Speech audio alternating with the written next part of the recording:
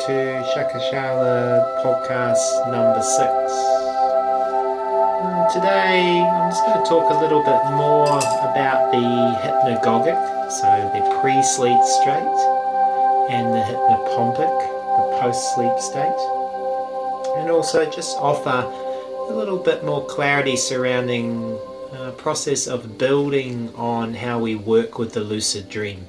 So later on we'll start to talk a little bit more about nightmares, working with nightmares lucidly. So in the next podcast I'm going to start to delve into the sort of realm of nightmares, something I think every one of us who's dreamed has always had a nightmare, and it's something that can become a very powerful source in our lucid dreaming of clarity once we start to change the way we engage with it.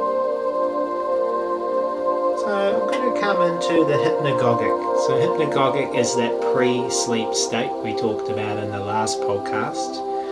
A good practice is to sort of set aside 10 minutes, 15 minutes when you go to bed to actually just lie in bed and kind of really start to engage with this state. So you might set an alarm to go off 15 minutes later and then go to sleep. You'll lie on your back for that 15 minutes, close your eyes gently, and just initially just become aware of what's going on. So you're transitioning into a different state of consciousness, and as you transition into that state of consciousness, generally we'll start to have imagery behind our eyes, lights, colours, shapes. It can very much vary with a lot of people. Key thing about this state is it's highly creative. So Thomas Edison, in his final planning of the light bulb, he actually used to sit in the chair during the sort of later afternoon and have a nap, and he would hold 2 ball bearings in his hands as he was lying there, and then eventually when he just nodded off, he would drop the ball bearings and wake himself up. And the imagery that came from that hypnagogic state that he was in became his final drawing and his final idea for the light bulb and how it would work and how it would look. Another sort of idea of how the hypnagogic state can really influence us is through Salvador Dali. So Salvador Dali also was partial to using things like absence on top of his art. But what he would do is he would maybe have absence or even just nap. And he had a slightly different mechanism that would wake him up, but it was a very similar concept that when he fell asleep, something would fall and that would not wake him up, and he would go and draw what he had seen in that state. A lot of psychedelic art is really kind of dealing with the hypnagogic state. So we get a lot of that geometry, we get a lot of that very precise mathematical shapes, or sometimes very vague shapes or very ghostly shapes. Now, it's really up to you how to work with the state. Many people who are artistic or creative, they may find the state could be a massive goldmine for just artistic design, really, just somewhere where you can really just go and shape and play and really just create. The other one is you can look into using it as a state of affirmation. So it's a very powerful state pre-sleep. Our kind of link into our subconscious is a lot more direct. It's a lot more subtle than the gross waking consciousness. So if we have certain things we're working with, it might be giving up smoking, taking up a new habit, wanting to become lucid in a dream, maybe working with a sports performance. Sometimes it can be a lot harder with precise visualizations and hypnagogic because we are starting to fall asleep. Generally hypnopompic, which is the waking opposite, lends itself a lot better to sports visualization, just because the state itself is very clear. Our mind is a lot more refreshed from the sleep that we've had.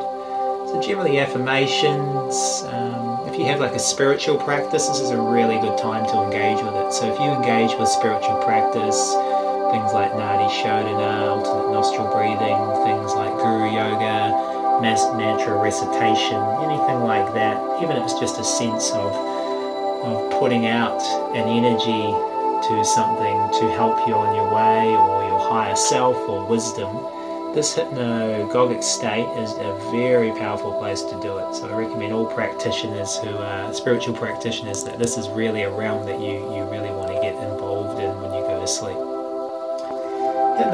Hypnopompic is the opposite state. So I say to people, you set your alarm to wake yourself up, and then you stay in bed for 15 minutes, and then the alarm will go off again. So you're essentially setting 2 alarms.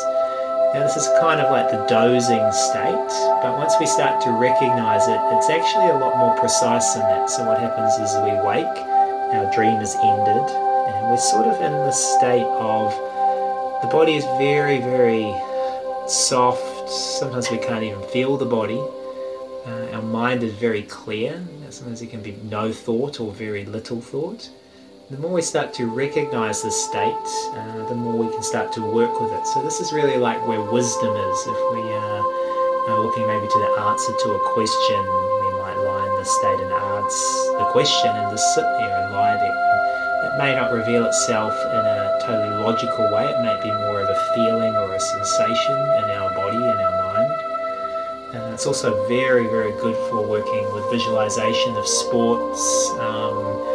Any sort of visualizations might be overcoming social phobias, giving presentations. There's a lot of applications with the hypnopompic state.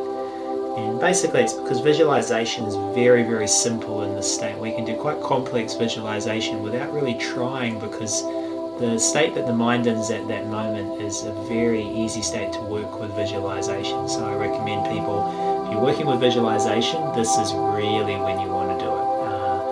It can also be a very beautiful natural meditation. It's like you meditate yourself into the waking day, and you carry that meditative consciousness into your waking life, which again will permeate a lot of parts of your waking life. Now, those of you may be starting having to have lucid dreams. You may have been working with ways of trying to stay lucid more often, trying to play with things and finding what's working and what's not. What I'm going to talk briefly about is, now that you're lucid, there is kind of like a pretty kind of direct path that you can start to work with to slowly start to unfold the nature of dreams, how dreams occur, where they kind of come from. One of the first practices I say to people to get involved in is really just learning to manipulate the dreamscape. And it's not like a control manipulation, it's more just a sense of seeing your relationship to a dream. So the first thing we might do when we go lucid is we may move objects, and this is going to be a really powerful thing to do, just moving objects around, seeing how mind influences objects. The second thing can be transforming objects, turning objects into other objects, making objects bigger, making objects smaller. Another phase from this is bringing objects into existence. So we might think in a very precise, clear way of an object and bring that into existence. And as a spiritual practitioner, it might be something like a statue or something that represents maybe a lineage that you're associated with, so that practice has a lot of power behind it. Another thing we can sort of do here is walking through objects. So walking through objects is a really direct way of experiencing the illusion of a dream, seeing what we thought was real as an illusion. So we might walk directly into things. So I sort of had a dream recently where these dogs came running at me, and I recognized the dream, and I just basically stood there. I didn't have to do anything. It's like they passed straight through me. It's a sense of not having to manipulate the dream, because you understand the nature of the dream itself as an illusion. So it's not really necessary to try and fight with it or work with it. Once you realize what it is, it's kind of like a thing where you don't really need to do anything at all. So I'd say sort of once you're getting down into this sort of road, I would just say the first thing to really sort of start to play with, once you've sort of, lived out a little bit of fantasies in some ways as well, is start working with the space, working with objects, moving objects, changing objects, bigger, smaller, walking through objects.